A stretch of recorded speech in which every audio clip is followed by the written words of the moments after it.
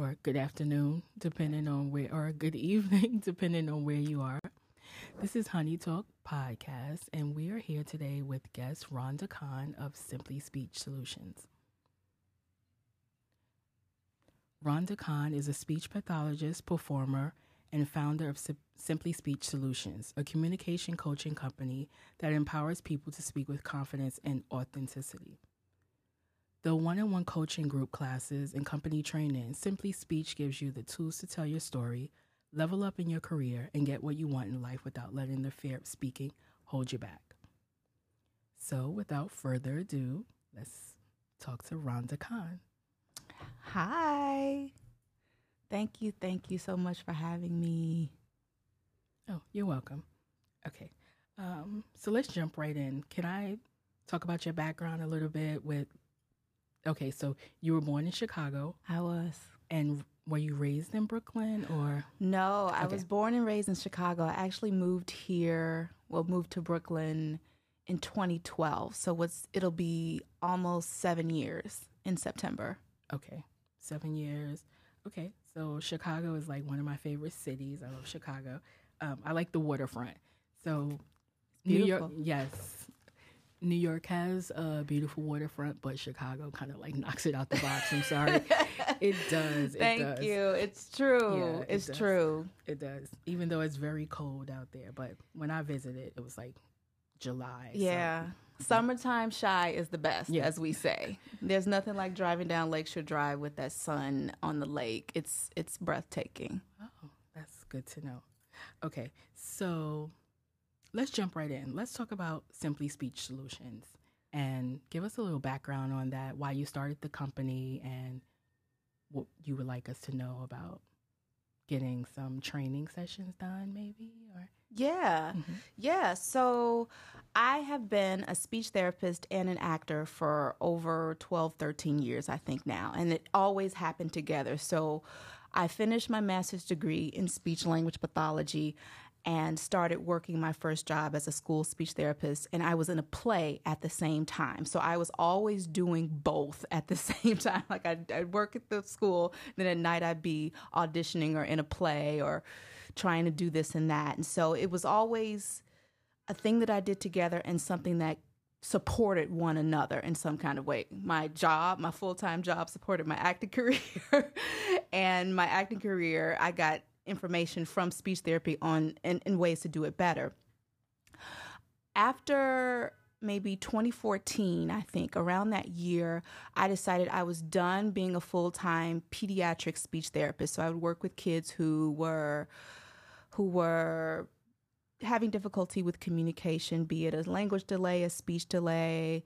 People typically think about kids who can't say their R's, L's, or S's, or people who stutter. Sometimes it's with language, all of those things. I decided I love children, but I wanted to do something more. And so I was freelancing and doing a bunch of different things. So I would work at a company with adults doing presentation coaching and accent coaching for those who wanted to speak English clearer.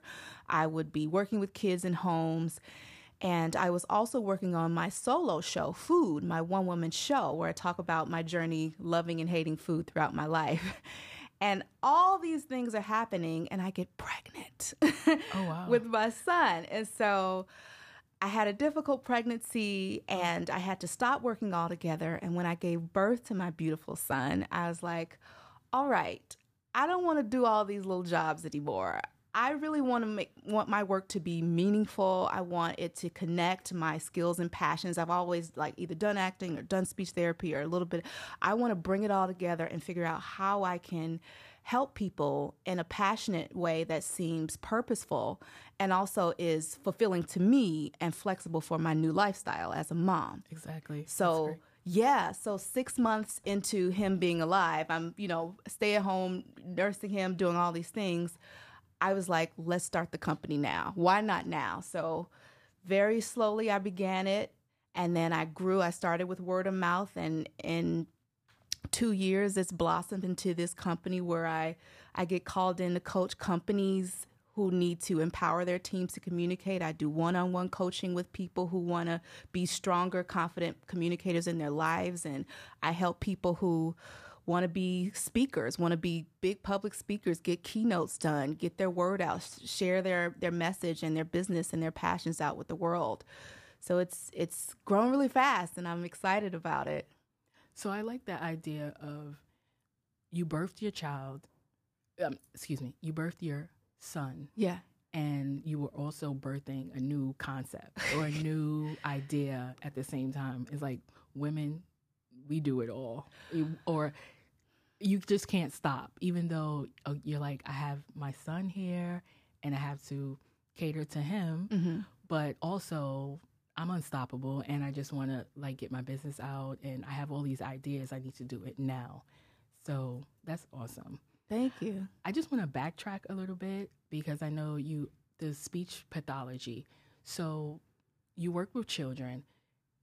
Did you ever work with like adults, like with ESL, language barriers, and like maybe people who are not from this country and they want to speak clearer or not get rid of their accent, but maybe change their accent a little bit? So yes. You talk about that? Okay. Yeah. I did exactly that. I worked. So one of the many jobs I had when I was pregnant is I worked at a firm here in Manhattan, and I was an accent reduction specialist, if you will. Mm-hmm. So people who didn't have English as their first language, or maybe they felt like they had a regional dialect that affected how they were communicating clearly and how people were understanding them, and this was limiting their growth and their work and in their lives, they would come to me, and what I would do was do accent coaching. So I would teach them how to speak English, not to erase their identity, and that's something I'm very passionate about, not to erase their identity or change or make them speak an entirely different way, but give them a set of tools so they can be understood more clearly. So I did that for a couple of years. Okay. Yeah. That's cool. So I also want to talk about, I just want to jump in now into your acting. Okay. Where, when, and why did you start acting? Did you go to school for it?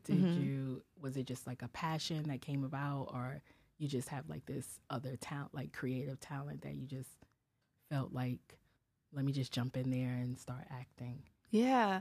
Well, I come from a family of creatives and performers. Okay. My parents are professional singers. My mom, when I was a kid, she was an actor and a singer. She still sings, but she would be acting in plays locally in Chicago. There's a famous Black theater that was probably one of the first Black theaters in the country called Black Ensemble Theater. It still exists in Chicago. So she was one of the first to perform in that theater. And so I grew up watching her do that. And I also was always very expressive, very creative. It was something that probably I inherited genetically. But I was also really shy and really awkward. So I would do little things in grade school to show out, like I would try out for this and try out for that. But somewhere around the end of high school, I remember auditioning for Dreamgirls, and I played Laurel of the three. And I just opened up and told people, hey, I can sing, I can act. And then in college, I started doing it extracurricularly. So I would be going to my classes, and any plays that I could do or any classes I could take as a non-major, I'd be doing that. And I even started a theater company in college while I was doing academics. But, you get to the point where you have adults in your ear like, well, you need a full-time job and you need some stability. And I also come from a family of teachers, and they're like, you're already doing speech therapy and this is something that people need. And I do believe that, but they were like, don't, because I wanted to get a master's in acting. They're like, don't. So I finished my master's in speech therapy. But what did I do? As soon as I got my full-time job, I was like, oh, I'm going to audition for plays now. I got that job. I'm doing that. And there became a point where I stopped speech therapy and acted full-time. I became an actor full-time for many years. So that was my next question. If you wanted to ever be the next Nia Long, or I don't know who your favorite actress is, but did you ever see yourself as being the superstar, movie roles in Hollywood type actress? It's funny you asked that, because I was just thinking about this collage/vision board I had many years ago, and I had all of the actors and actors of color. Some weren't actors of color, but people that I admired, that I'm like, I see myself among them for many, many, many years. So So many of the greatest. I, of course, dreamed like, okay, I'm gonna work with Angela Bassett, and I'm gonna do this, and yeah, I'm gonna be in a movie with Meryl Streep, and so yes to all of that. And what happened was somewhere around the middle of my acting career, I realized that the industry for me as a person was completely overwhelming to my self-esteem and mental health. Oh, and that's pretty powerful. And it's not for everybody, but there's the passion of the craft, and then there's the actual industry where people don't tell you this when you're like, I want to be an actor, but your job is auditioning. Rejection. And it's a lot of rejection. Yeah. A lot of rejection. Yeah. Yeah, and I internalized a lot of that, and it was that, and it was where you want to be in your life, and I was at the time of this epiphany. I was in my late 20s, and that's a big transition time where you're like, okay, I'm an adult. What do you do? But when I came across when I wrote my one-woman show, Food, back in, and I know I'm jumping, so let me know if you're following. But my one-woman show, Food, which came to birth in my mind about 2013, 2014, I realized that I not only am a performer, but I'm a writer and creator. And I learned through that process of writing the show, which has been incredibly healing for me and others, that I can create my own stage and my own work and tell my own story and create a space for me to perform that's not limited by, are they going to pick me? Exactly. And and am I the right, you go into space and there are like 6 other women who look just like you for the same, but I can create something for myself and performance opportunities for myself. So that has been my liberating way to stay connected to my art. Wow. So that's awesome. So how has that been going for you? Let's talk about the Food. Okay. Your show. Can you give me the name of it again? Food. It's That's called. the name. Oh, okay. So can we talk about the one-woman show, Food, and director, producer, writer of this awesome food stage play? Okay. Let's talk about this. So Food developed from a lot of thoughts in my head about my complicated relationship with food. Around 2014, I woke up one day, I was angry, something I experienced a lot in my life. I love food. I come from a large African-American family on both sides. We love to eat. We have varying sizes and experiences in my life. Same here. Same, right? But I realized that my relationship with food was incredibly problematic, where I use food to deal with all of my feelings, happy feelings, sad feelings, and not just, I overate this time, but something more serious. But I couldn't form that into words to express to people verbally. Right. So I just woke up one day and I started just writing, and it maybe like a voice of a character came through, and I'm like, I don't know what that is, but okay. And so I wrote some other stuff. I'm like, I don't know what that is, but okay. And it just was a series of things that I would write and just leave alone. Okay.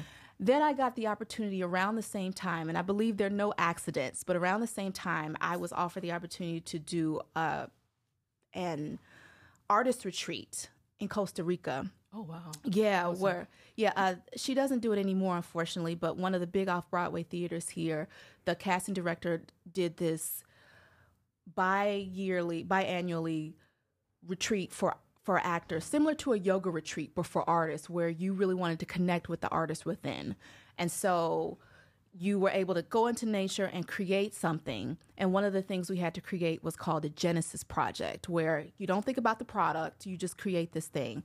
And so my Genesis Project was taking together, compiling all of these thoughts that I had and putting it into something. And then we presented it on the last day of the retreat. And I'm like, hey, y'all, I don't know what this is, but here it is. And so I read these thoughts that I had strung together, and people are like, crying, and they're like, Rhonda, you need to make this into something, and you need to produce this and finish it, because it's going to help a lot of people, and you also need to do it for yourself. Wow. And I was like, all right, well, I don't do anything without like I need deadlines, or else I'm like, that's a great idea. So I looked up a theater festival, and there is a festival here called the United Solo Theater Festival for one-person shows specifically. And you get to showcase them every year. It's a big, big, big festival. So I submitted my show, and I got accepted. And I was like, oh, I've never produced my own work before. how do you do this? And so I got a very, very talented friend of mine, Taylor Reynolds, who's my director. Because even if you write and do everything, you need somebody else to come in and direct yourself. So she came in, she accepted the project, and we worked together to develop it into a full show. And it premiered here off Broadway, in an off-Broadway theater, not technically off-Broadway, in New York City at Theater Row. And since then, I performed it in schools, in other festivals. I performed in Los Angeles, and it's grown so much. Wow. So another question I have is this still are you still performing this piece, or have you put it on hiatus and then you'll get back to it, or you do it every few months? How does that work for you now that you're a full-time mom, full-time company? Yeah, So yeah. How do you? I have a lot more to do now, right? Right? So the last time I performed, I was 5 months pregnant with my son. I performed with a mini belly in Los Angeles, right? And so it's been on hiatus since I've had him. I've tried to get it back on. Right now I'm in the stage of rewriting because it's completely autobiographical. It's about me. And I have to be true to the story. And a lot of my life has changed in the last 2.5 years. So, or even 3 years since three and a half years since I actually started writing it. So I really want to make sure that it's authentic to where I am. So I'm writing, I'm working with my director. I've had some people who said they're interested in seeing it on stage. So my plan is to get Food back on stage in 2019. Okay. That's the goal. That's good. So I want to jump in and talk about Simply Speech Solutions. And I know that, okay, hold on. So let's jump into Simply Speech Solutions coaching. Like, what does that involve? If someone comes in and they say, okay, they want to book a session with you, is there a consultation? How do you gather your clients? Good. That's a good question. So usually they reach out to me online somehow and then they book a consultation call, which I provide free of charge. And in that consultation, it's also an assessment of me, for me, of figuring out what exactly they need help with and how I can help them. Okay. So after the call, we determine what they need and if we're a good fit. If we are a good fit, then we start a coaching program. Okay. The program I offer for one-on-one coaching, I offer 2 one-on-one coaching programs. If you're coming to me saying that you need to be a more confident speaker, you have these different things going on, typically I'm going to recommend my Own It Confident Public Speaking program. And that's a 12-week program where I take you, and goal-oriented, where I take you through all the steps you need to do, customized for you, to be a more confident, authentic speaker in whatever situations that you're in. If you are a person who is having a speaking gig or booking speaking gigs or wanting to book a speaking gig, then you do my other program, which is Own the Room. And for Own the Room, it's a shorter program where we are getting you from beginning to end, building your speech, building your talk, giving you the tools to be confident and to deliver it in the best polished way that you feel strong and ready to go as soon as you get out. So those are the coaching programs that I offer. Okay, those are pretty good. I like the fact that with the owning it, because more and more people are doing conferences, public speaking gigs. And so, they want to, there's a lot of money in that. Well, there's money there. No, it can be. Yeah. So if you can own the room and get people, in there and speak confidently and in front of your audience, then you're selling yourself and you're selling a product. So people have to believe what you're saying. Yeah. So.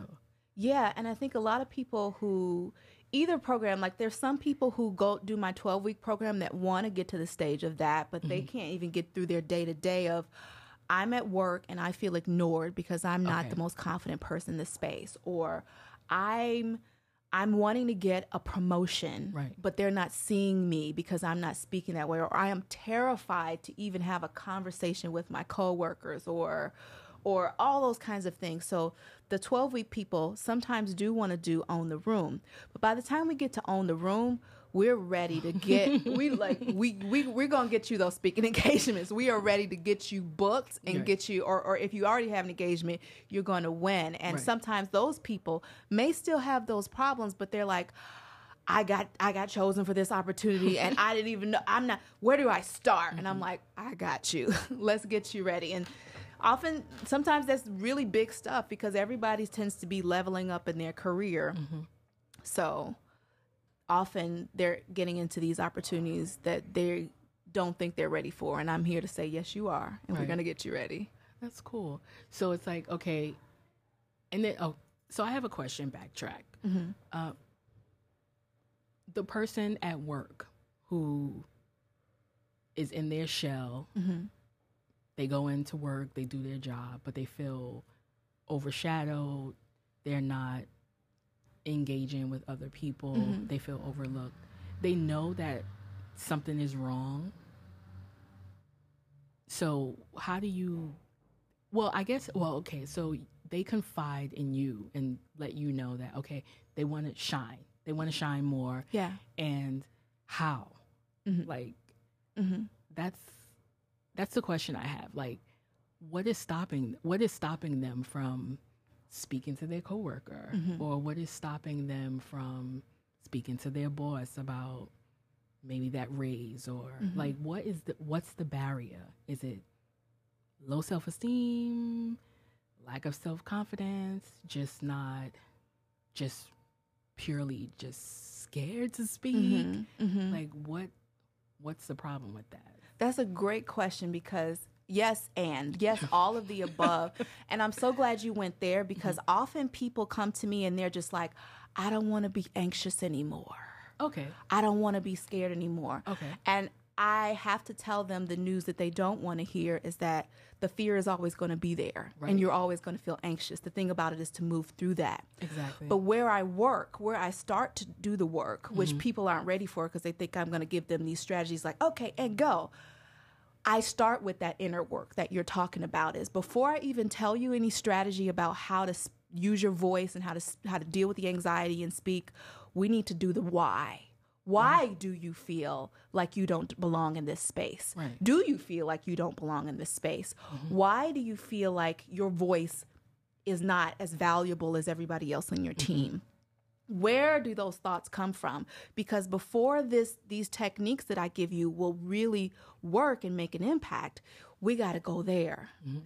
And a lot of times it is something deeper of, I don't feel worthy. I do work with a lot of women. I work with a lot of people of color. Sometimes it's a space of, I'm the only one that looks like me in this space. And I'm dealing with all these different things that I'm managing, of realizing that I'm the only one who looks like me in this space and feeling like I can be confident but not misunderstood. And my thing is always, we got to talk about that. Let's talk about it. Let's dismantle all of that. And let's figure out how you can be strong through that and use these tools to really shine. And the other thing, one more thing is being yourself. Is something that we all talk about, like, oh, you got to be yourself. You got to, own who you are and be authentic. But how do you really be authentic? Exactly. And it's making friends and really loving the parts that you may like, that you don't like, and realizing that these are your unique gifts that nobody else has. Right. Nobody is your level of quirky and awkward. Nobody is your level of loud and confusing. Nobody has that. So how can you own that and use that as something that's powerful, as a tool that you can use to expand and grow and develop? Exactly. Those are good points. Yeah, because everyone has their awkwardness, everyone has their quirks. But if you go into a space thinking that people are not going to like you, or they won't value you or what you say, then that is like you're just it's self-deprecating. Yeah. It's like, that's not a good thing. But that's where Simply Speech comes in. So the person acknowledges that they have a problem, or there's an issue or there's a block, and they want to kind of just chip away at it. Yeah. So it doesn't interfere with, which is very good. That's step one. It's acknowledging, okay, there's something that's not clicking. And step one is get into the problem of it, because the next step is I want to get in front of these people, and I want to own this company, or I want to work it, or I want to run it, or I want to do my own thing, eventually. So how do you go from step 1 to 3? Well, with all of my clients, even the ones that do the shorter own the room, we do goals day one. Okay. I'm very, very, very big on goal setting and doing SMART goals. So specific, measurable, attainable, all of that. So we start with, in 6 months, first of all, what are your big goals? Right. Why do you want to accomplish these goals? So what does this really mean to your life if you accomplish these big goals? And then in 6 months, what does it look like toward these goals? In 3 months, what does it look like? And then we review those goals, especially for my 12-week clients, every month. So we're like, where are we? What are we doing? How can we get there? So every strategy, every session we have a lesson on a specific thing. We work on whatever you're doing this week, and we're working toward that 3 or 6 month goal. Yeah. That's cool. So by the end of the 12-week, that person is ready to go. Much. Yeah. And sometimes depending on the goal, they need more. Need more. They're like, this is great, but then I just got this opportunity, and then we continue. Okay.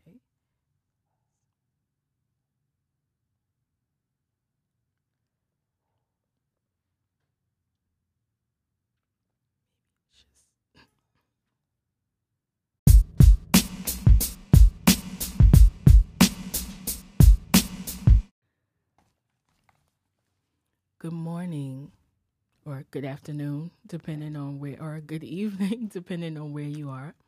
This is Honey Talk Podcast, and we are here today with guest Rhonda Khan of Simply Speech Solutions.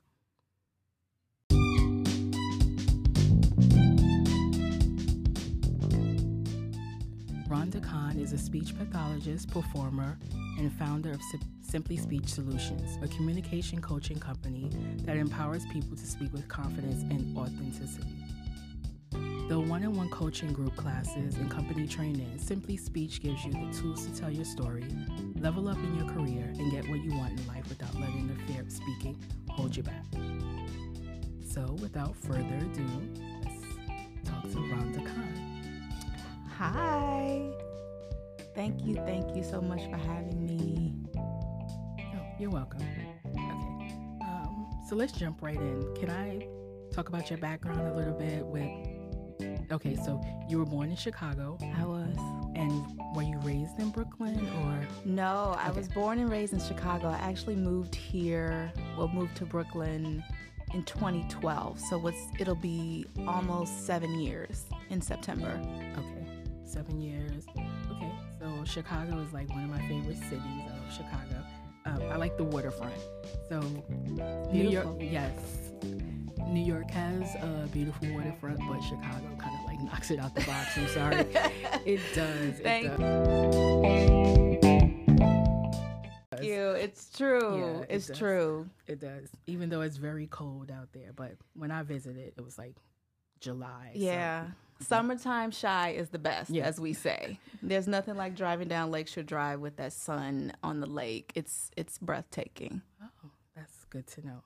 Okay, so let's jump right in. Let's talk about Simply Speech Solutions and give us a little background on that, why you started the company and what you would like us to know about getting some training sessions done maybe, or? Yeah. Yeah. So I have been a speech therapist and an actor for over 12, 13 years, I think now. And it always happened together. So I finished my master's degree in speech language pathology and started working my first job as a school speech therapist. And I was in a play at the same time. So I was always doing both at the same time. Like I'd work at the school, then at night I'd be auditioning or in a play or trying to do this and that. And so it was always a thing that I did together and something that supported one another in some kind of way. My full-time job supported my acting career. And my acting career, I got information from speech therapy in ways to do it better. after maybe 2014, I think, around that year, I decided I was done being a full-time pediatric speech therapist. So I would work with kids who were having difficulty with communication, be it a language delay, a speech delay.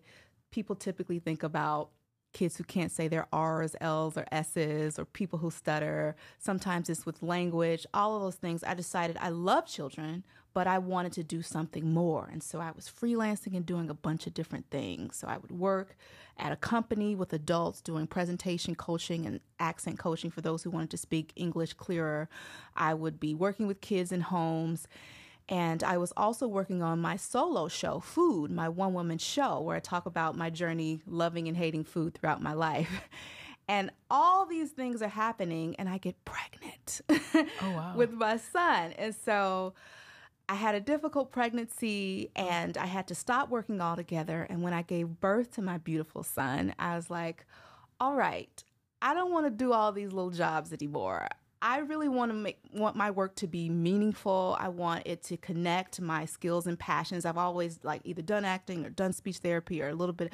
I want to bring it all together and figure out how I can help people in a passionate way that seems purposeful and also is fulfilling to me and flexible for my new lifestyle as a mom. Exactly. So yeah, so 6 months into him being alive, I'm, stay at home, nursing him, doing all these things.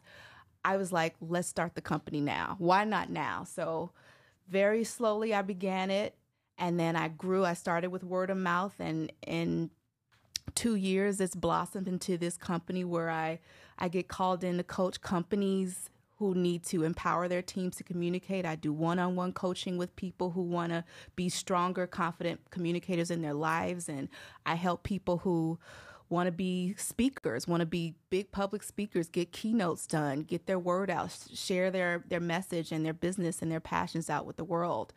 So it's grown really fast, and I'm excited about it.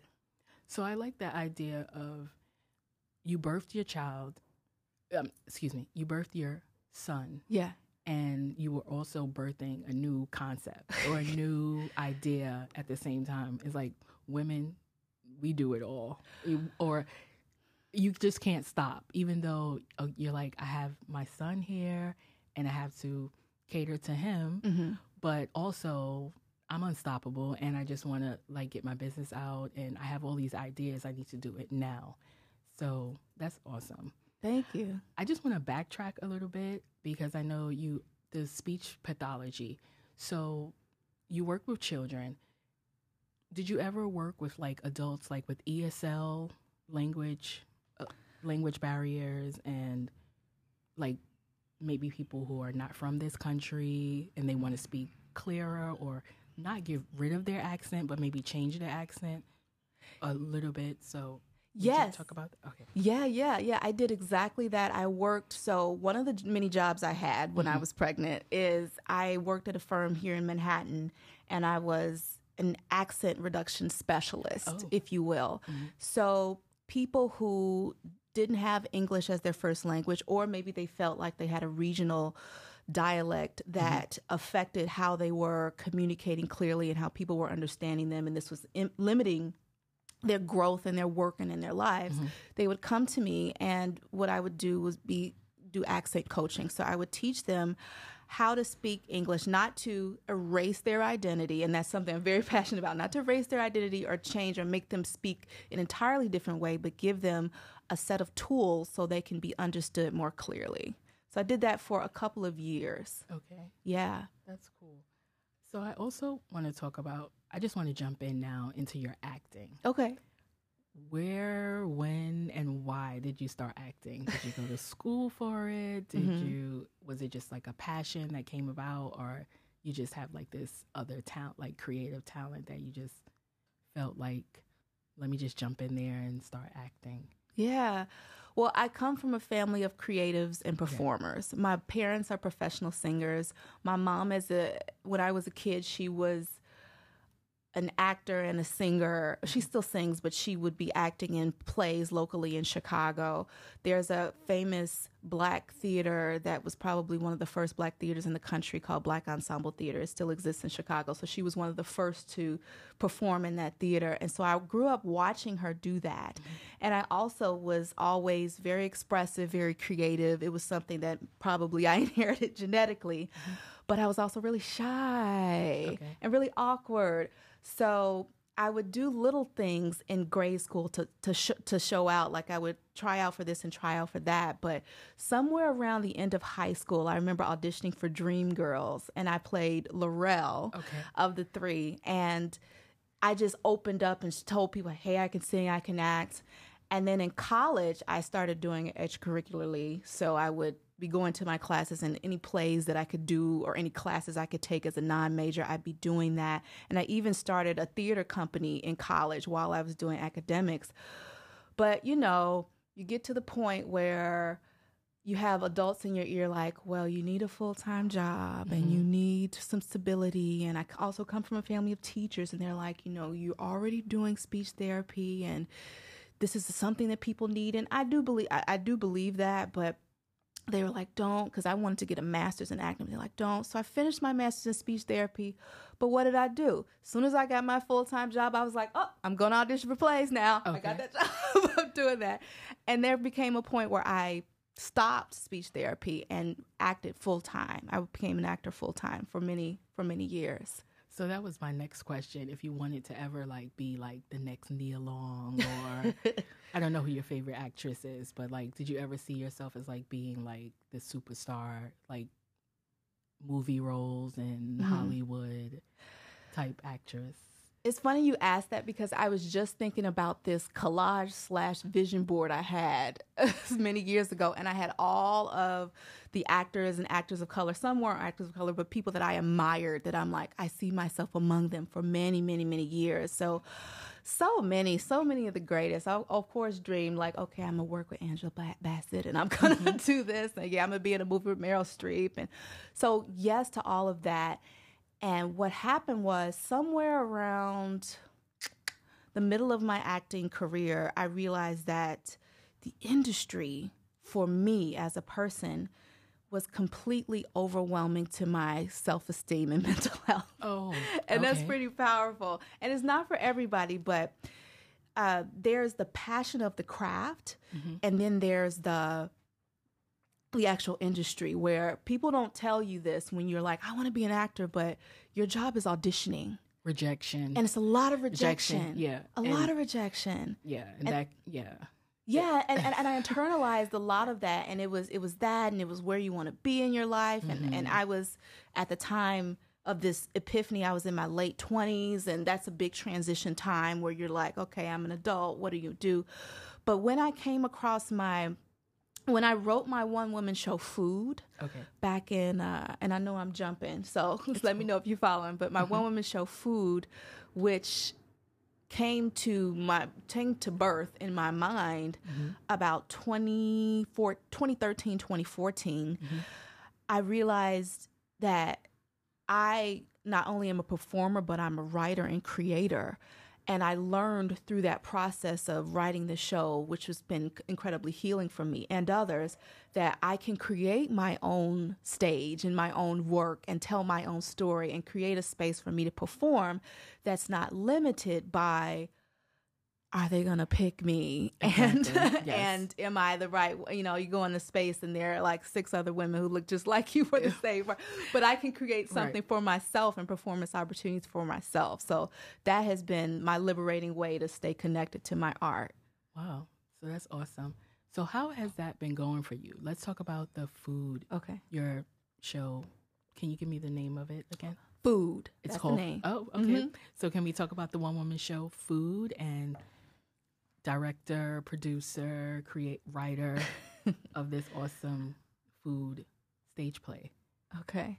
Let's talk about this. So Food developed from a lot of thoughts in my head about my complicated relationship with food. Around 2014, I woke up one day, I was angry, something I experienced a lot in my life. I love food. I come from a large African American family on both sides. We love to eat. We have varying sizes and experiences in my life. Same here. Same, right? But I realized that my relationship with food was incredibly problematic, where I use food to deal with all of my feelings, happy feelings, sad feelings, and not just, oh, I overate this time, but something more serious. But I couldn't form that into words to express to people verbally. Right. So I just woke up one day and I started just writing, and it maybe like a voice of a character came through, and I'm like, I don't know what that is, but okay. And so I wrote some other stuff. I'm like, I don't know what that is, but okay. And it just was a series of things that I would write and just leave alone. Okay. Then I got the opportunity around the same time, and I believe there are no accidents, but around the same time, I was offered the opportunity to do an artist retreat in Costa Rica. Oh, wow. Yeah, she doesn't do it anymore, unfortunately, but one of the big off-Broadway theaters here, the casting director did this biannually retreat for actors, similar to a yoga retreat, but for artists, where you really wanted to connect with the artist within. And so you were able to go into nature and create something. And one of the things we had to create was called the Genesis Project, where you don't think about the product, you just create this thing. And so my Genesis Project was taking together, compiling all of these thoughts that I had and putting it into something. And then we presented it on the last day of the retreat. And I'm like, hey, y'all, I don't know what this is, but here it is. And so I read these thoughts that I had strung together, and people are like, crying, and they're like, Rhonda, you need to make this into something, and you need to produce this and finish it, because it's going to help a lot of people, and you also need to do it for yourself. Wow. And I was like, all right, well, I don't do anything without like I need deadlines, or else I'm like, that's a great idea. So I looked up a theater festival, and there is a festival here called the United Solo Theater Festival for one-person shows specifically. And you get to showcase them every year. It's a big, big, big festival. So I submitted my show, and I got accepted. Mm-hmm. And I was like, oh, I've never produced my own work before. How do you do this? And so I got a very, very talented friend of mine, Taylor Reynolds, who's my director. Because even if you write and do everything, you need somebody else to come in and direct yourself. So she came in, she accepted the project, and we worked together to develop it into a full show. And it premiered here off-Broadway, in an off-Broadway theater, not technically off-Broadway, in New York City at Theater Row. And since then, I performed it in schools, in other festivals. I performed in Los Angeles, and it's grown so much. Wow.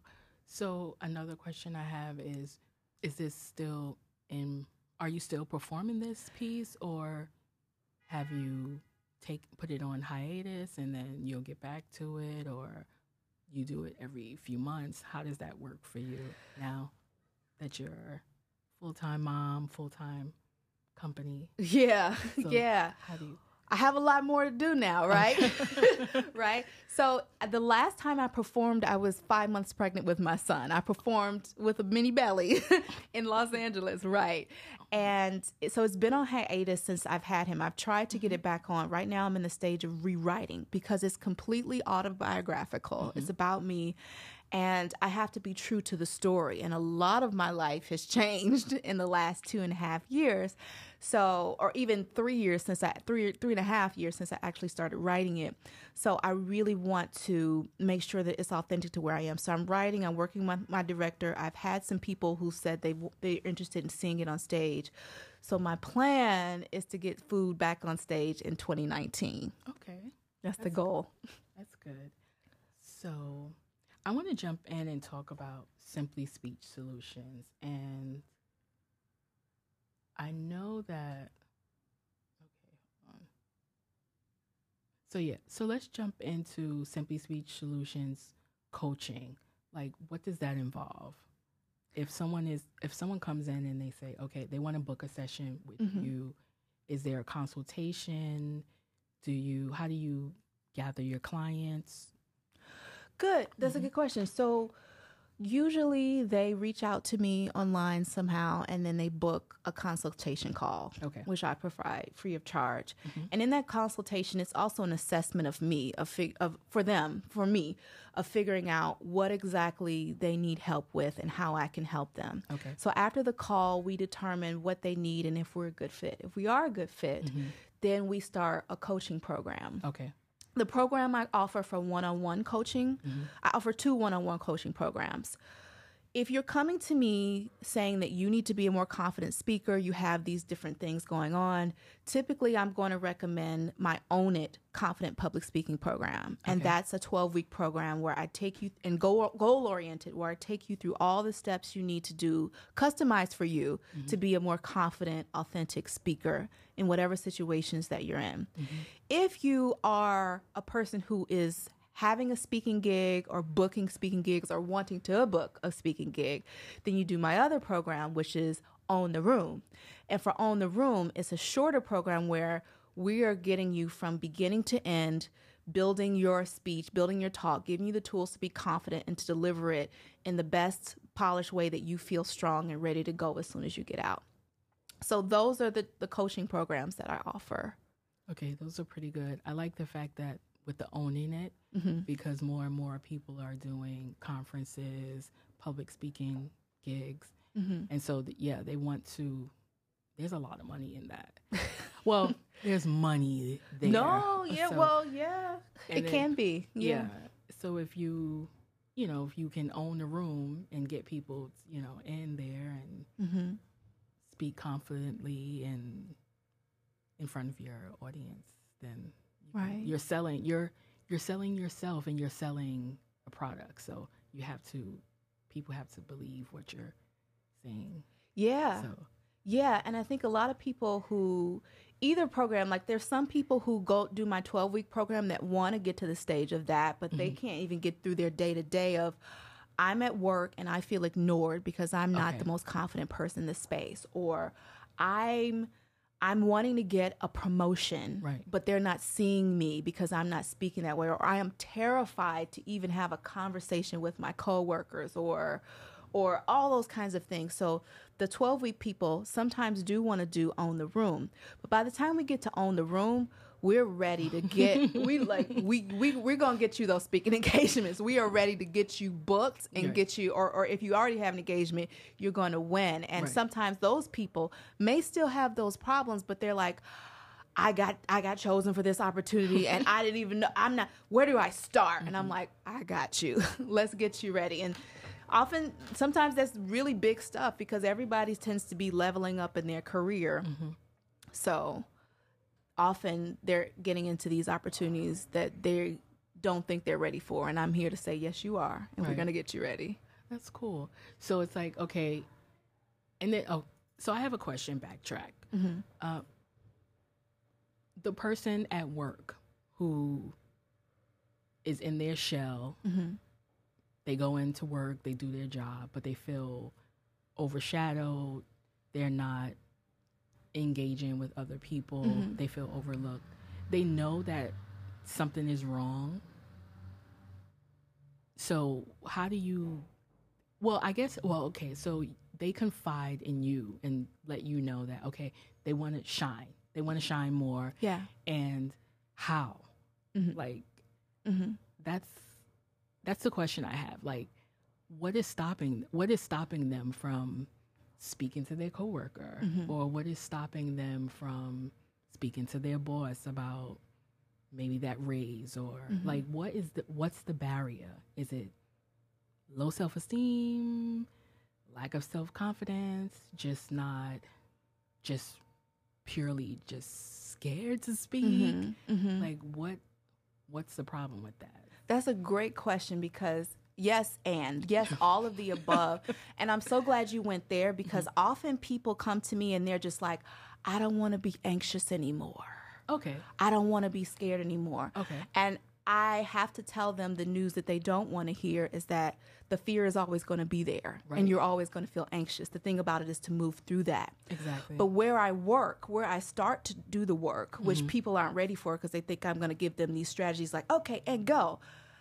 I start with that inner work that you're talking about. Is before I even tell you any strategy about how to use your voice and how to deal with the anxiety and speak, we need to do the why.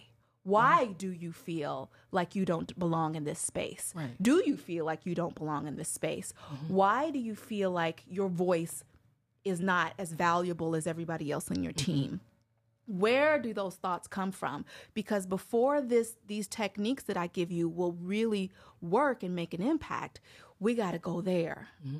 And a lot of times it is something deeper of, I don't feel worthy. I do work with a lot of women. I work with a lot of people of color. Sometimes it's a space of, I'm the only one that looks like me in this space. And I'm dealing with all these different things that I'm managing, of realizing that I'm the only one who looks like me in this space and feeling like I can be confident but not misunderstood. And my thing is always, we got to talk about that. Let's talk about it. Let's dismantle all of that. And let's figure out how you can be strong through that and use these tools to really shine. And the other thing, one more thing, is being yourself is something that we all talk about. Like, oh, you got to be yourself. You got to, own who you are and be authentic. But how do you really be authentic? Exactly. And it's making friends and really loving the parts that you may like, that you don't like, and realizing that these are your unique gifts that nobody else has. Right. Nobody is your level of quirky and awkward. Nobody is your level of loud and confusing. Nobody has that. So how can you own that and use that as something that's powerful, as a tool that you can use to expand and grow and develop? Exactly. Those are good points. Yeah, because everyone has their awkwardness, everyone has their quirks. But if you go into a space thinking that people are not going to like you, or they won't value you or what you say, then that is like you're just it's self-deprecating. Yeah. It's like, that's not a good thing. But that's where Simply Speech comes Yeah. in. So the person acknowledges that they have a problem, or there's an issue or there's a block, and they want to kind of just chip away at it. Yeah. So it doesn't interfere with, which is very good. That's step one. It's acknowledging, okay, there's something that's not clicking. And step one is get into the problem of it, because the next step is I want to get in front of these people, and I want to own this company, or I want to work it, or I want to run it, or I want to do my own thing, eventually. So how do you go from step 1 to 3? Well, with all of my clients, even the ones that do the shorter own the room, we do goals day one. Okay. I'm very, very, very big on goal setting and doing SMART goals. So specific, measurable, attainable, all of that. So we start with, in 6 months, first of all, what are your big goals? Right. Why do you want to accomplish these goals? So what does this really mean to your life if you accomplish these big goals? And then in 6 months, what does it look like toward these goals? In 3 months, what does it look like? And then we review those goals, especially for my 12-week clients, every month. So we're like, where are we? What are we doing? How can we get there? So every strategy, every session we have a lesson on a specific thing. We work on whatever you're doing this week, and we're working toward that 3 or 6 month goal. Yeah. That's cool. So by the end of the 12-week, that person is ready to go. Much. Yeah. And sometimes depending on the goal, they need more. Need more. They're like, this is great, but then I just got this opportunity, and then we continue. Okay.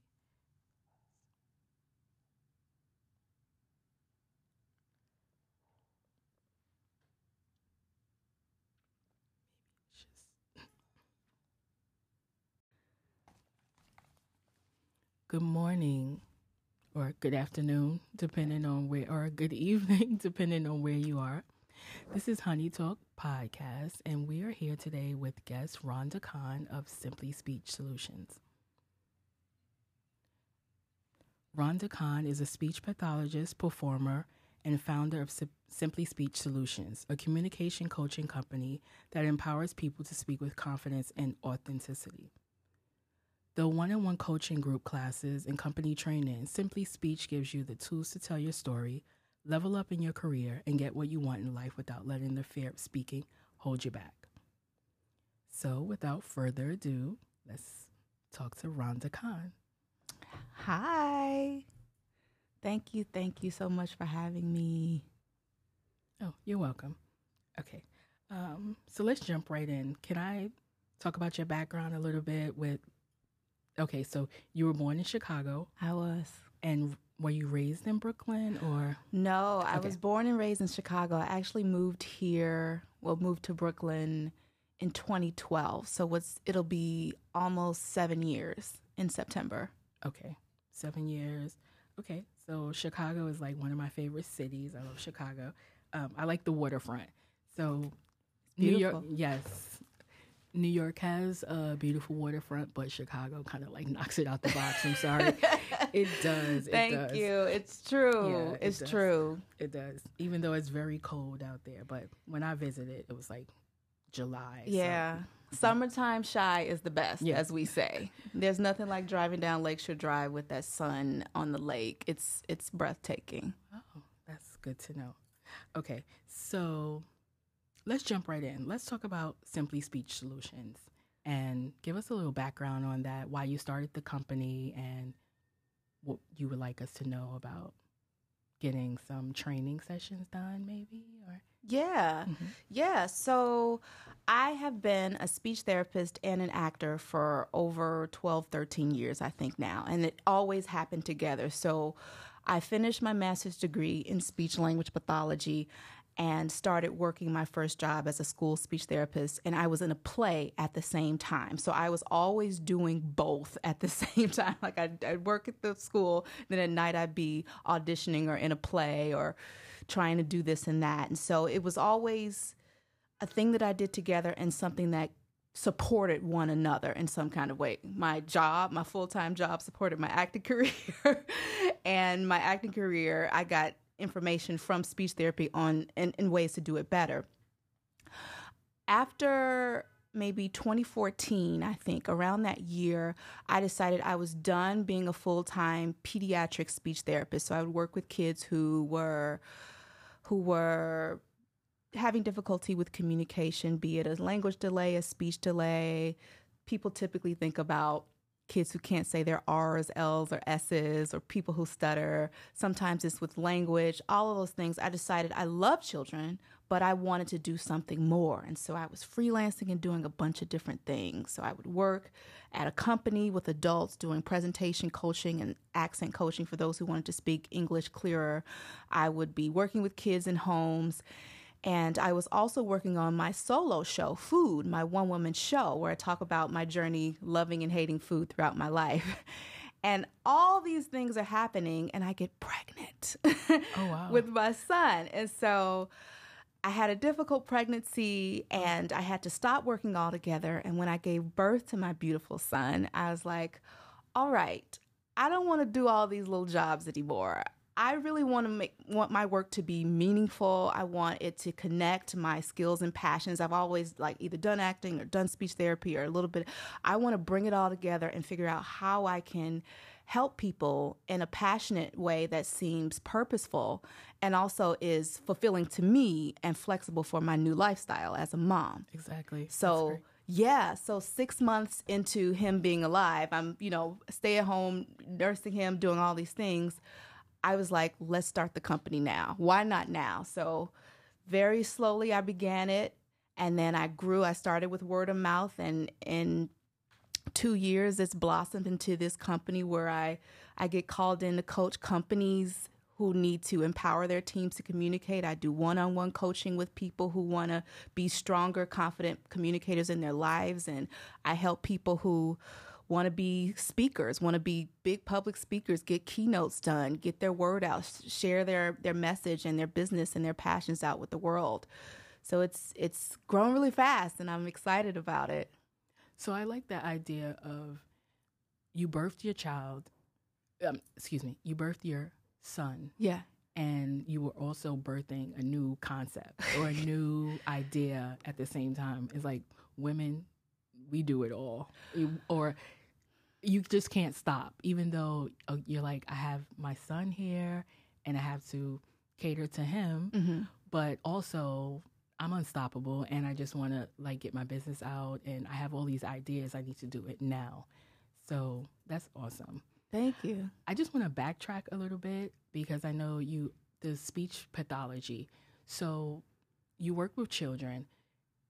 Did you ever work with like adults, like with ESL, language barriers, and like maybe people who are not from this country and they want to speak clearer or not get rid of their accent, but maybe change their accent a little bit? So yes. Talk about that? Okay. Yeah. I did exactly that. I worked. So one of the many jobs I had when I was pregnant is I worked at a firm here in Manhattan, and I was an accent reduction specialist, if you will.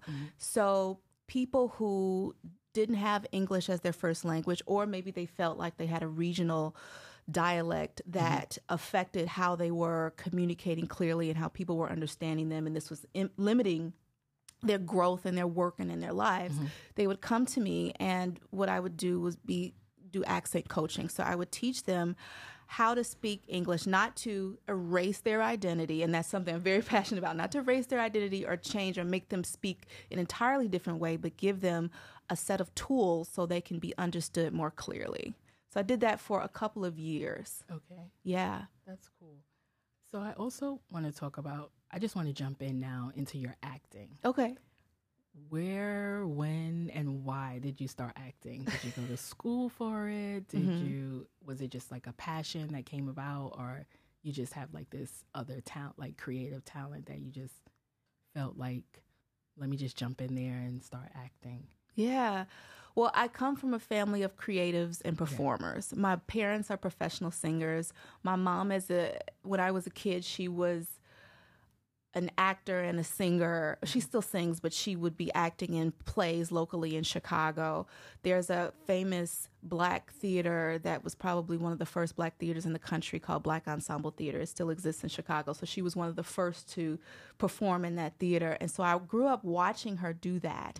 And I also was always very expressive, very creative. It was something that probably I inherited genetically. But I was also really shy and really awkward.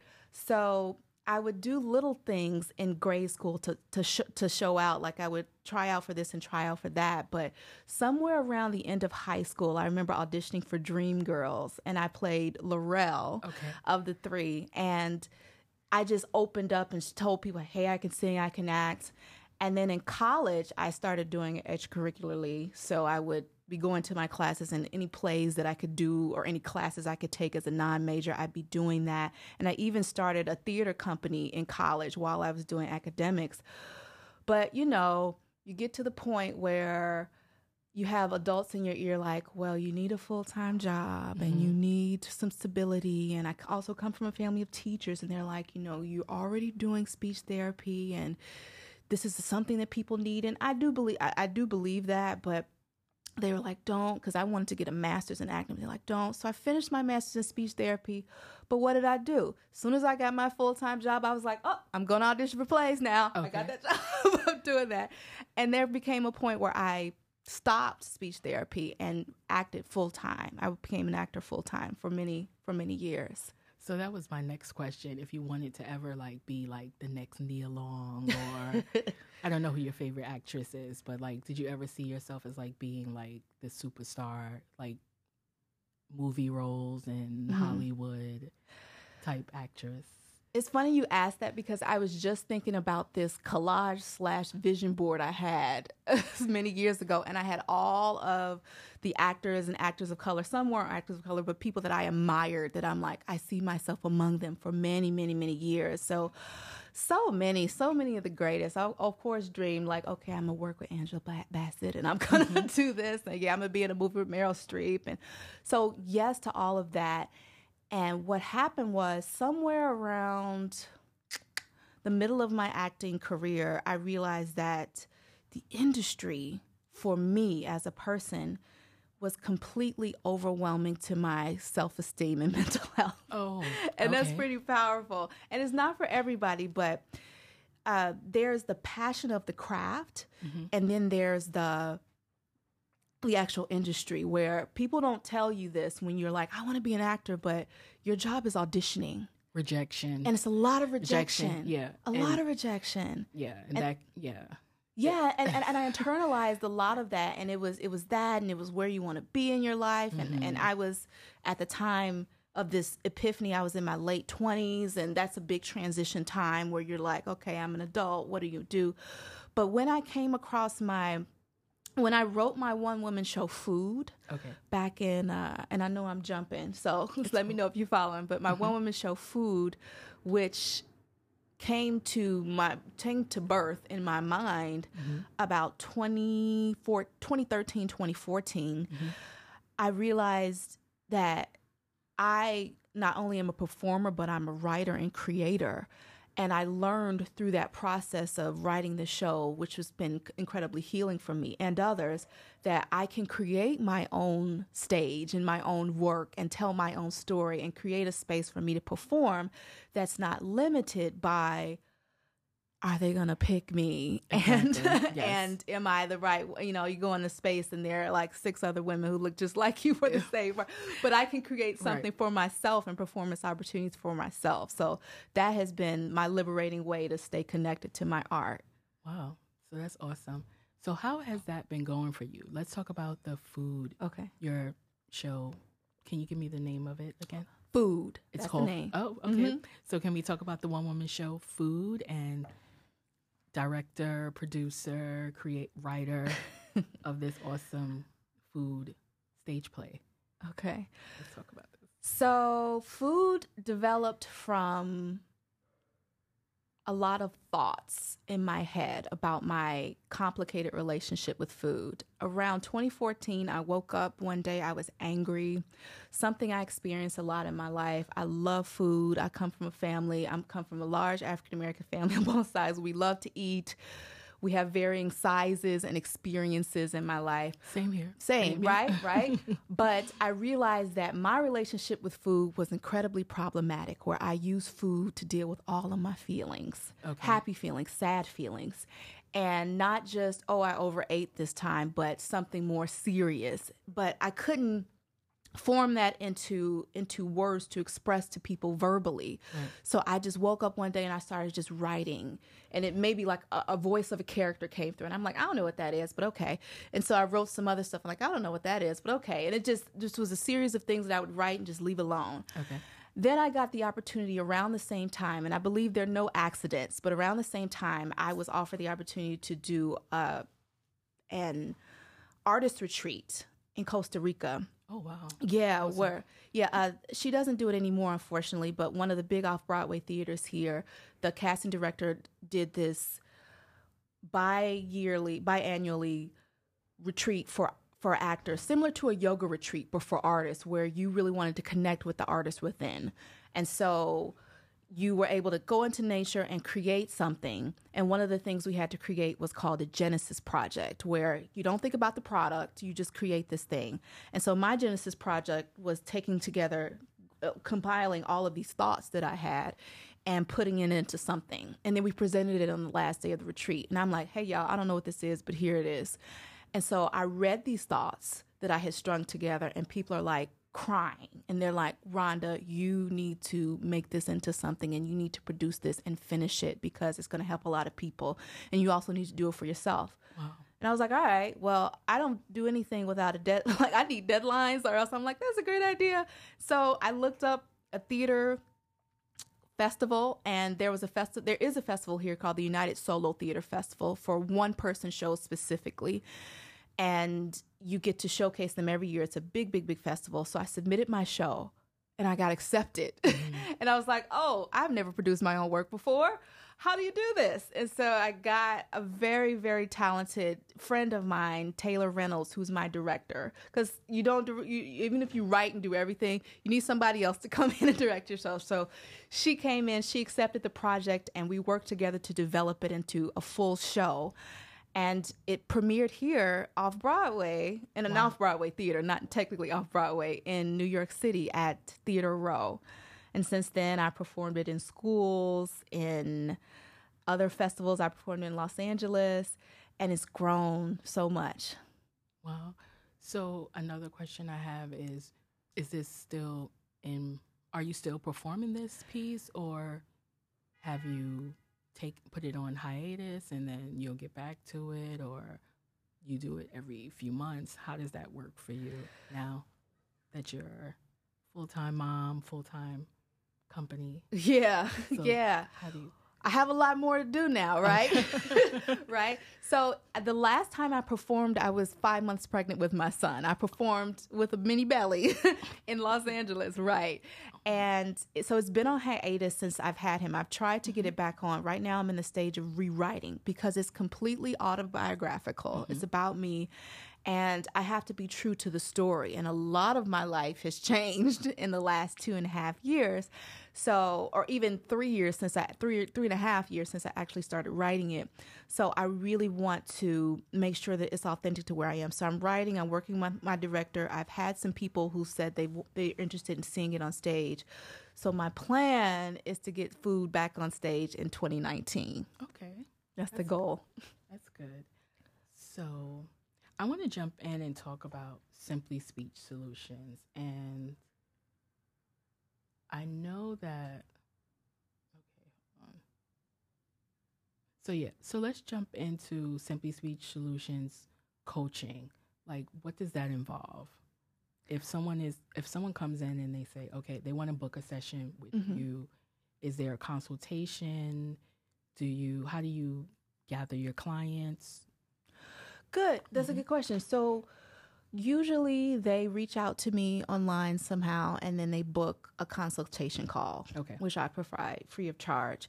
And in that consultation, it's also an assessment of me, for me, of figuring out what exactly they need help with and how I can help them. Okay. So after the call, we determine what they need and if we're a good fit. If we are a good fit, then we start a coaching program. Okay.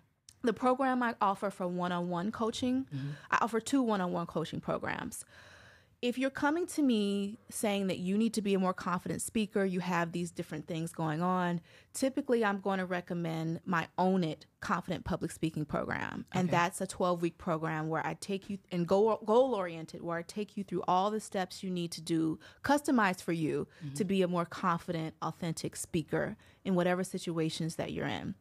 If you are a person who is having a speaking gig or booking speaking gigs or wanting to book a speaking gig, then you do my other program, which is Own the Room. And for Own the Room, it's a shorter program where we are getting you from beginning to end, building your speech, building your talk, giving you the tools to be confident and to deliver it in the best polished way that you feel strong and ready to go as soon as you get out. So those are the coaching programs that I offer.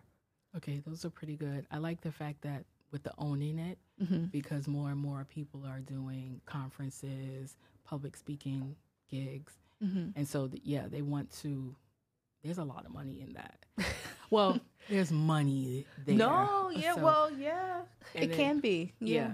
So if you can own the room and get people, in there and speak confidently and in front of your audience, then you're selling yourself and you're selling a product. So people have to believe what you're saying. Yeah. Yeah. And I think a lot of people who either program, like there's some people who go do my 12-week program that want to get to the stage of that, but they can't even get through their day-to-day of, I'm at work and I feel ignored because I'm not the most confident person in this space, or I'm wanting to get a promotion, but they're not seeing me because I'm not speaking that way, or I am terrified to even have a conversation with my coworkers, or all those kinds of things. So the 12-week people sometimes do want to do Own the Room, but by the time we get to Own the Room, we're ready to get we're gonna get you those speaking engagements. We are ready to get you booked and get you, or if you already have an engagement, you're going to win. And sometimes those people may still have those problems, but they're like, I got chosen for this opportunity and I didn't even know, where do I start? And I'm like, I got you. Let's get you ready. And sometimes that's really big stuff because everybody tends to be leveling up in their career. So often they're getting into these opportunities that they don't think they're ready for. And I'm here to say, yes, you are. And we're going to get you ready. That's cool. So it's like, okay. And then, so I have a question, backtrack. The person at work who is in their shell, they go into work, they do their job, but they feel overshadowed. They're not engaging with other people. They feel overlooked. They know that something is wrong. So how do you, okay, so they confide in you and let you know that, okay, they want to shine. They want to shine more. Yeah. And how? Like, that's the question I have. Like, what is stopping them from speaking to their coworker, or what is stopping them from speaking to their boss about maybe that raise, or like, what's the barrier? Is it low self-esteem, lack of self-confidence, just purely just scared to speak? Like, what's the problem with that? That's a great question, because yes, all of the above. And I'm so glad you went there, because often people come to me and they're just like, I don't want to be anxious anymore. Okay. I don't want to be scared anymore. Okay. And I have to tell them the news that they don't want to hear is that the fear is always going to be there, and you're always going to feel anxious. The thing about it is to move through that. Exactly. But where I work, where I start to do the work, which people aren't ready for because they think I'm going to give them these strategies like, okay, and go. I start with that inner work that you're talking about. Is before I even tell you any strategy about how to use your voice and how to deal with the anxiety and speak, we need to do the why. Why do you feel like you don't belong in this space? Right. Do you feel like you don't belong in this space? Why do you feel like your voice is not as valuable as everybody else on your team? Where do those thoughts come from? Because before these techniques that I give you will really work and make an impact, we got to go there. And a lot of times it is something deeper of, I don't feel worthy. I do work with a lot of women. I work with a lot of people of color. Sometimes it's a space of, I'm the only one that looks like me in this space. And I'm dealing with all these different things that I'm managing, of realizing that I'm the only one who looks like me in this space, and feeling like I can be confident but not misunderstood. And my thing is always, we got to talk about that. Let's talk about it. Let's dismantle all of that, and let's figure out how you can be strong through that and use these tools to really shine. And the other thing, one more thing, is being yourself is something that we all talk about. Like, oh, you got to be yourself. You got to, own who you are and be authentic.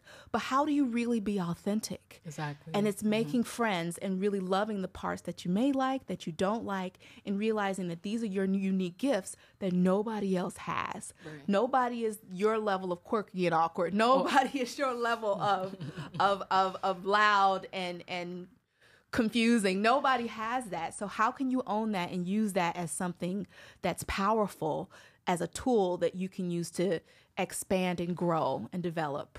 Exactly. Those are good points. Yeah, because everyone has their awkwardness, everyone has their quirks. But if you go into a space thinking that people are not going to like you, or they won't value you or what you say, then that is like, you're just it's self-deprecating. Yeah. It's like, that's not a good thing. But that's where Simply Speech comes in.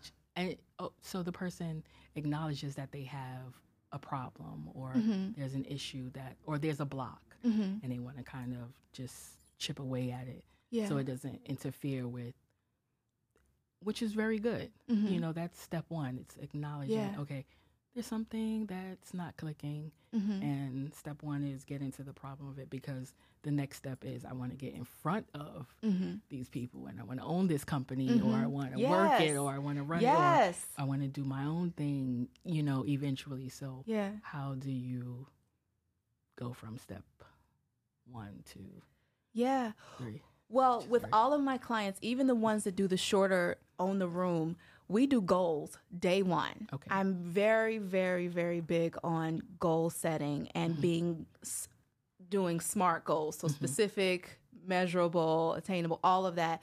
So we start with, in 6 months, what are your big, first of all, what are your big goals? Right. Why do you want to accomplish these goals? So what does this really mean to your life if you accomplish these big goals? And then in 6 months, what does it look like toward these goals? In 3 months, what does it look like? And then we review those goals, especially for my 12-week clients, every month. So we're like, where are we? What are we doing? How can we get there?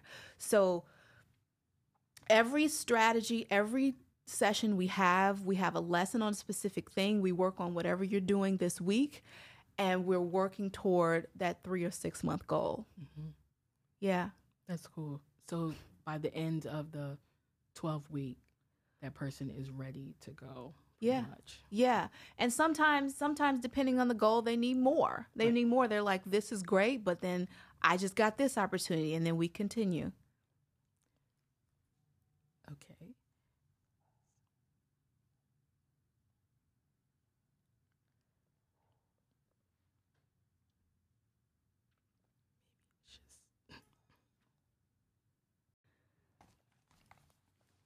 Good morning.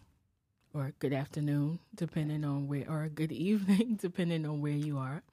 This is Honey Talk Podcast, and we are here today with guest Rhonda Khan of Simply Speech Solutions. Rhonda Khan is a speech pathologist, performer, and founder of Simply Speech Solutions, a communication coaching company that empowers people to speak with confidence and authenticity.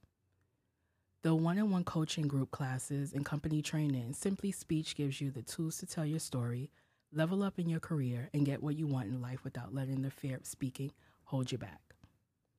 So without further ado, let's talk to Rhonda Khan. Hi. Thank you so much for having me. Oh, you're welcome. Okay. So let's jump right in. Can I talk about your background a little bit okay, so you were born in Chicago. I was. And were you raised in Brooklyn or? No, I was born and raised in Chicago. I actually moved to Brooklyn in 2012. So it'll be almost 7 years in September. Okay, 7 years. Okay, so Chicago is like one of my favorite cities. I love Chicago. I like the waterfront. So New York, yes. New York has a beautiful waterfront, but Chicago kind of like knocks it out the box. I'm sorry.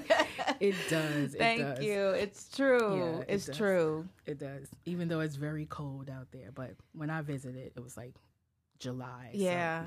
So. Summertime shy is the best, as we say. There's nothing like driving down Lakeshore Drive with that sun on the lake. It's breathtaking. Oh, that's good to know. Okay. So let's jump right in. Let's talk about Simply Speech Solutions and give us a little background on that, why you started the company and what you would like us to know about getting some training sessions done maybe, or? Yeah. Yeah. So I have been a speech therapist and an actor for over 12, 13 years, I think now, and it always happened together. So I finished my master's degree in speech language pathology and started working my first job as a school speech therapist, and I was in a play at the same time. So I was always doing both at the same time. Like I'd work at the school, then at night I'd be auditioning or in a play or trying to do this and that. And so it was always a thing that I did together and something that supported one another in some kind of way. My full-time job supported my acting career. And my acting career, I got information from speech therapy on in ways to do it better. After maybe 2014, I think, around that year, I decided I was done being a full-time pediatric speech therapist. So I would work with kids who were having difficulty with communication, be it a language delay, a speech delay. People typically think about kids who can't say their R's, L's, or S's, or people who stutter. Sometimes it's with language, all of those things. I decided I love children, but I wanted to do something more. And so I was freelancing and doing a bunch of different things. So I would work at a company with adults doing presentation coaching and accent coaching for those who wanted to speak English clearer. I would be working with kids in homes. And I was also working on my solo show, Food, my one-woman show, where I talk about my journey loving and hating food throughout my life. And all these things are happening, and I get pregnant Oh, wow. with my son. And so I had a difficult pregnancy, and I had to stop working altogether. And when I gave birth to my beautiful son, I was like, all right, I don't want to do all these little jobs anymore. I really want my work to be meaningful. I want it to connect my skills and passions. I've always either done acting or done speech therapy or a little bit. I want to bring it all together and figure out how I can help people in a passionate way that seems purposeful and also is fulfilling to me and flexible for my new lifestyle as a mom. Exactly. So yeah, so 6 months into him being alive, I'm, stay at home, nursing him, doing all these things.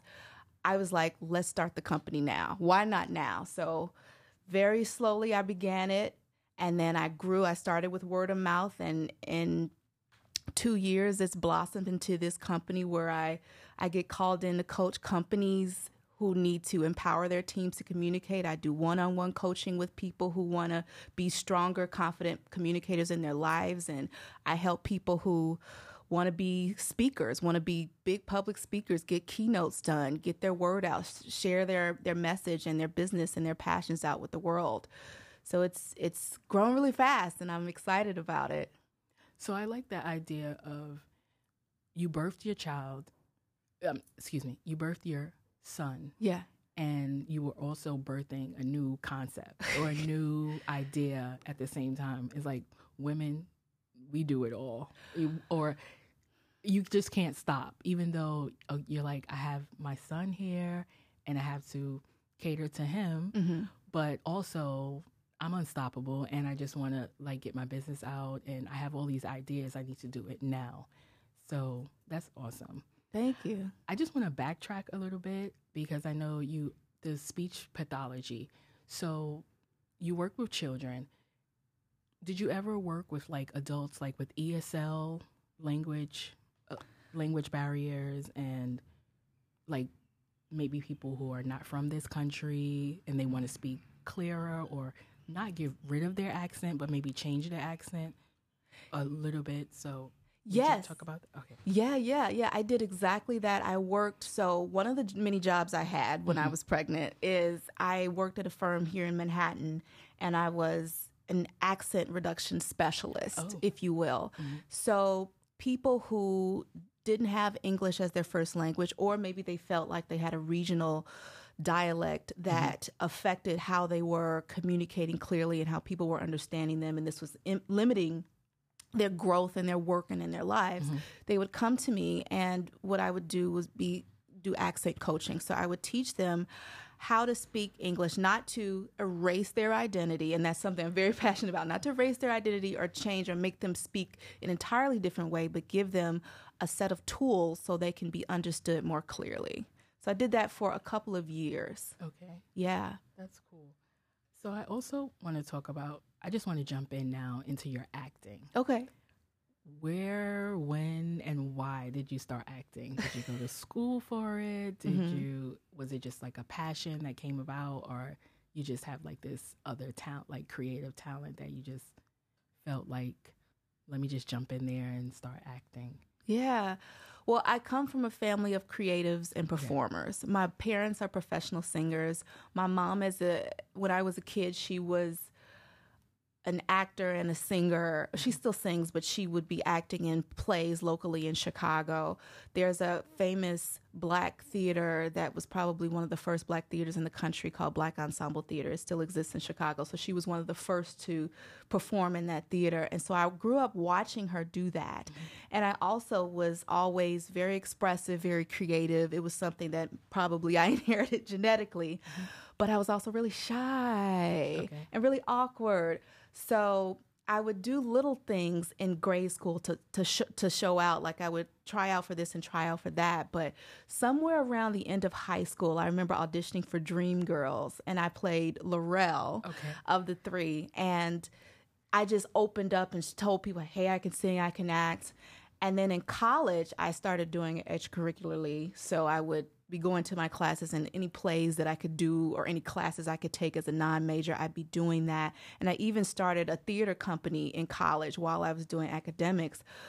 But, you know, you get to the point where you have adults in your ear like, well, you need a full-time job and you need some stability. And I also come from a family of teachers, and they're like, you know, you're already doing speech therapy and this is something that people need. And I do believe that, but they were like, don't, because I wanted to get a master's in acting. They're like, don't. So I finished my master's in speech therapy. But what did I do? As soon as I got my full-time job, I was like, oh, I'm going to audition for plays now. Okay. I got that job. I'm doing that. And there became a point where I stopped speech therapy and acted full-time. I became an actor full-time for many years. So that was my next question. If you wanted to ever like be like the next Nia Long, or I don't know who your favorite actress is, but like, did you ever see yourself as like being like the superstar, like movie roles in Hollywood type actress? It's funny you asked that, because I was just thinking about this collage/vision board I had many years ago, and I had all of the actors and actors of color. Some weren't actors of color, but people that I admired, that I'm like, I see myself among them for many, many, many years. So many of the greatest. I, of course, dreamed like, okay, I'm going to work with Angela Bassett, and I'm going to do this. And yeah, I'm going to be in a movie with Meryl Streep. And so yes to all of that. And what happened was, somewhere around the middle of my acting career, I realized that the industry for me as a person was completely overwhelming to my self-esteem and mental health. Oh, and that's pretty powerful. And it's not for everybody, but there's the passion of the craft, and then there's the actual industry, where people don't tell you this when you're like, I want to be an actor, but your job is auditioning. Rejection. And it's a lot of rejection. Yeah. A lot of rejection. Yeah. Yeah, and I internalized a lot of that, and it was that, and it was where you want to be in your life. And I was, at the time of this epiphany, I was in my late 20s, and that's a big transition time where you're like, okay, I'm an adult, what do you do? But when I came across when I wrote my one-woman show, Food, back in, and I know I'm jumping, so let me know if you're following, but my one-woman show, Food, which came to birth in my mind about 2013, 2014, I realized that I not only am a performer, but I'm a writer and creator. And I learned through that process of writing the show, which has been incredibly healing for me and others, that I can create my own stage and my own work and tell my own story and create a space for me to perform that's not limited by, are they going to pick me? Exactly. And Yes. and am I the right, you go into space and there are like 6 other women who look just like you for the same part. But I can create something for myself and performance opportunities for myself. So that has been my liberating way to stay connected to my art. Wow. So that's awesome. So how has that been going for you? Let's talk about the Food. Okay. Your show. Can you give me the name of it again? Food. It's That's called the name. Oh, okay. So can we talk about the one-woman show, Food, and director, producer, writer of this awesome food stage play? Okay. Let's talk about this. So Food developed from a lot of thoughts in my head about my complicated relationship with food. Around 2014, I woke up one day, I was angry, something I experienced a lot in my life. I love food. I come from a large African-American family on both sides. We love to eat. We have varying sizes and experiences in my life. Same here. Same, right? But I realized that my relationship with food was incredibly problematic, where I use food to deal with all of my feelings, happy feelings, sad feelings, and not just, I overate this time, but something more serious. But I couldn't form that into words to express to people verbally. Right. So I just woke up one day and I started just writing, and it maybe like a voice of a character came through, and I'm like, I don't know what that is, but okay. And so I wrote some other stuff. I'm like, I don't know what that is, but okay. And it just was a series of things that I would write and just leave alone. Okay. Then I got the opportunity around the same time, and I believe there are no accidents, but around the same time, I was offered the opportunity to do an artist retreat in Costa Rica. Oh, wow. Yeah, Awesome. she doesn't do it anymore, unfortunately, but one of the big off-Broadway theaters here, the casting director did this biannually retreat for actors, similar to a yoga retreat, but for artists, where you really wanted to connect with the artist within. And so you were able to go into nature and create something. And one of the things we had to create was called a Genesis project, where you don't think about the product, you just create this thing. And so my Genesis project was taking together, compiling all of these thoughts that I had and putting it into something. And then we presented it on the last day of the retreat. And I'm like, hey, y'all, I don't know what this is, but here it is. And so I read these thoughts that I had strung together, and people are like, crying, and they're like, Rhonda, you need to make this into something, and you need to produce this and finish it, because it's going to help a lot of people, and you also need to do it for yourself. Wow. And I was like, all right, well, I don't do anything without like I need deadlines, or else I'm like, that's a great idea. So I looked up a theater festival, and there is a festival here called the United Solo Theater Festival for one person shows specifically. And you get to showcase them every year. It's a big, big, big festival. So I submitted my show, and I got accepted. And I was like, oh, I've never produced my own work before. How do you do this? And so I got a very, very talented friend of mine, Taylor Reynolds, who's my director. Because even if you write and do everything, you need somebody else to come in and direct yourself. So she came in, she accepted the project, and we worked together to develop it into a full show. And it premiered here off-Broadway, in an off-Broadway theater, not technically off-Broadway, in New York City at Theater Row. And since then, I performed it in schools, in other festivals. I performed in Los Angeles, and it's grown so much. Wow. So another question I have is this still are you still performing this piece, or have you put it on hiatus and then you'll get back to it, or you do it every few months? How does that work for you now that you're a full-time mom, full-time company? Yeah. So yeah. How do you? I have a lot more to do now, right? Right? So the last time I performed, I was 5 months pregnant with my son. I performed with a mini belly in Los Angeles, right? And so it's been on hiatus since I've had him. I've tried to get it back on. Right now I'm in the stage of rewriting, because it's completely autobiographical. It's about me. And I have to be true to the story. And a lot of my life has changed in the last 2.5 years. So, or even 3 years since 3.5 years since I actually started writing it. So I really want to make sure that it's authentic to where I am. So I'm writing, I'm working with my director. I've had some people who said they're interested in seeing it on stage. So my plan is to get Food back on stage in 2019. Okay. That's the goal. That's good. So I want to jump in and talk about Simply Speech Solutions. And I know that, okay, hold on. So let's jump into Simply Speech Solutions coaching. Like, what does that involve? If someone comes in and they say, okay, they want to book a session with you, is there a consultation? How do you gather your clients? Good. That's a good question. So usually they reach out to me online somehow, and then they book a consultation call, which I provide free of charge. And in that consultation, it's also an assessment of me, for me, of figuring out what exactly they need help with and how I can help them. Okay. So after the call, we determine what they need and if we're a good fit. If we are a good fit, then we start a coaching program. Okay. The program I offer for one-on-one coaching, I offer 2 one-on-one coaching programs.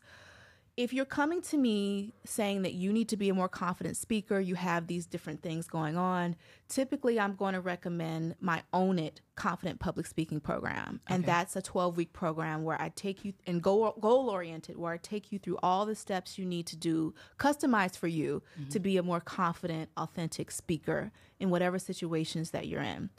If you are a person who is having a speaking gig or booking speaking gigs or wanting to book a speaking gig, then you do my other program, which is Own the Room.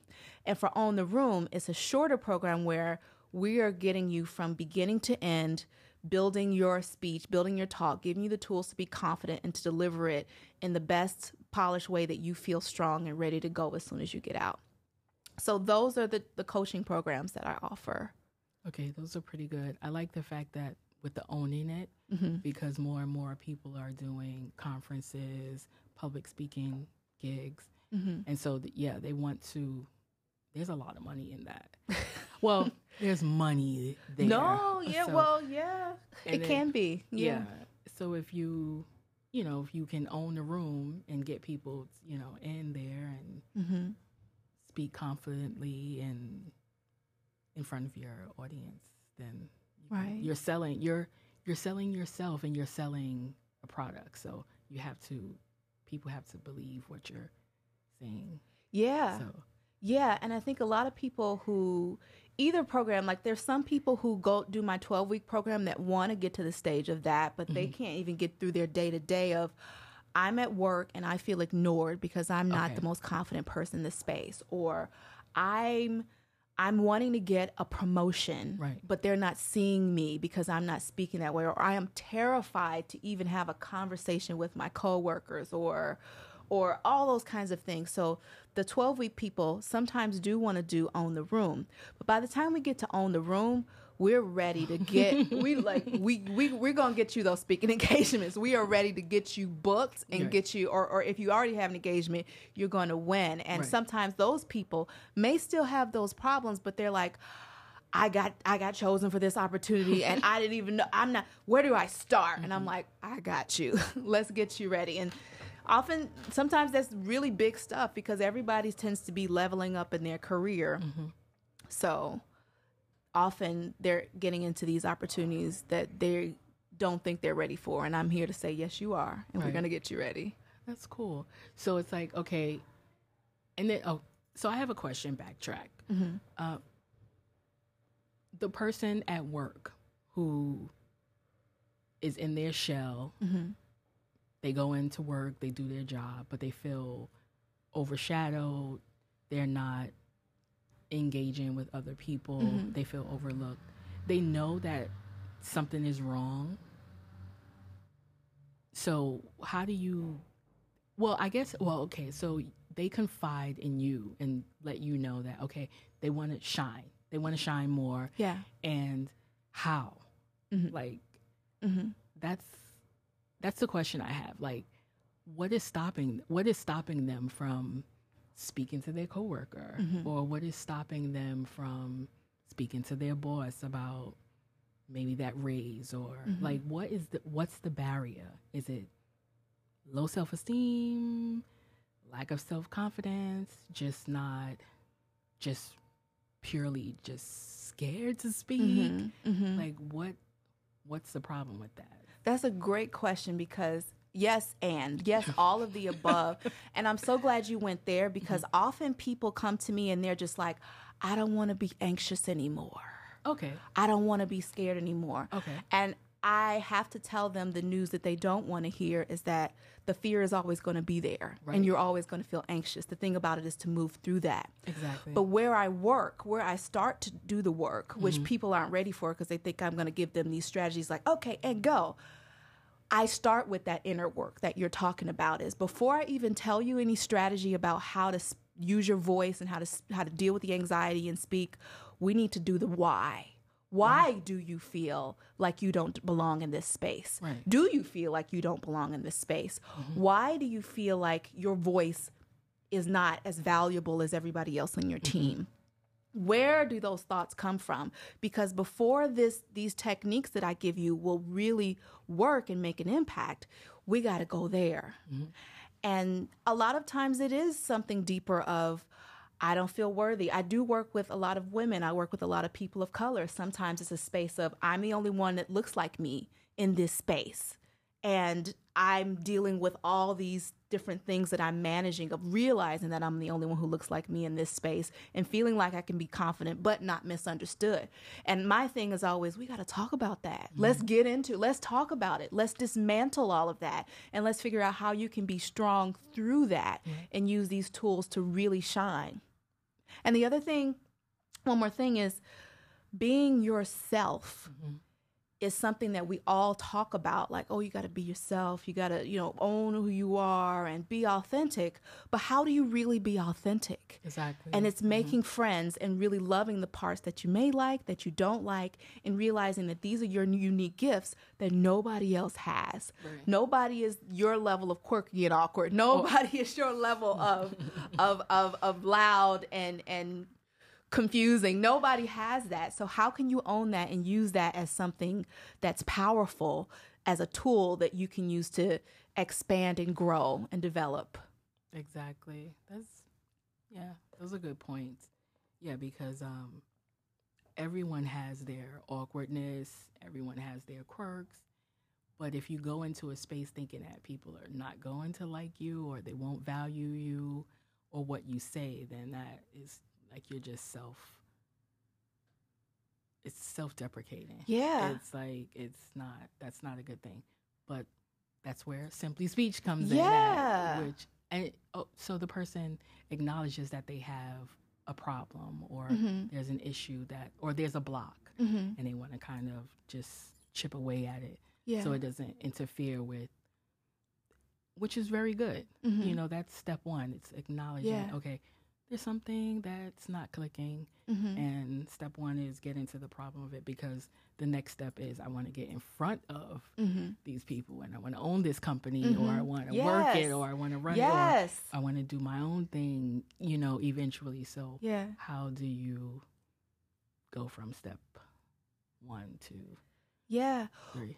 Well, with all of my clients, even the ones that do the shorter own the room, we do goals day one. Okay. I'm very, very, very big on goal setting and doing SMART goals. So specific, measurable, attainable, all of that. So we start with, in 6 months, first of all, what are your big goals? Right.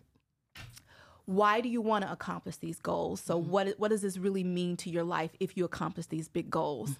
And then in 6 months, what does it look like toward these goals? In 3 months, what does it look like? And then we review those goals, especially for my 12-week clients, every month. So we're like, where are we? What are we doing? How can we get there? So every strategy, every session we have a lesson on a specific thing. We work on whatever you're doing this week, and we're working toward that 3 or 6 month goal. Yeah. That's cool. So by the end of the 12-week, that person is ready to go. Much. Yeah. And sometimes depending on the goal, they need more. Need more. They're like, this is great, but then I just got this opportunity, and then we continue. Okay.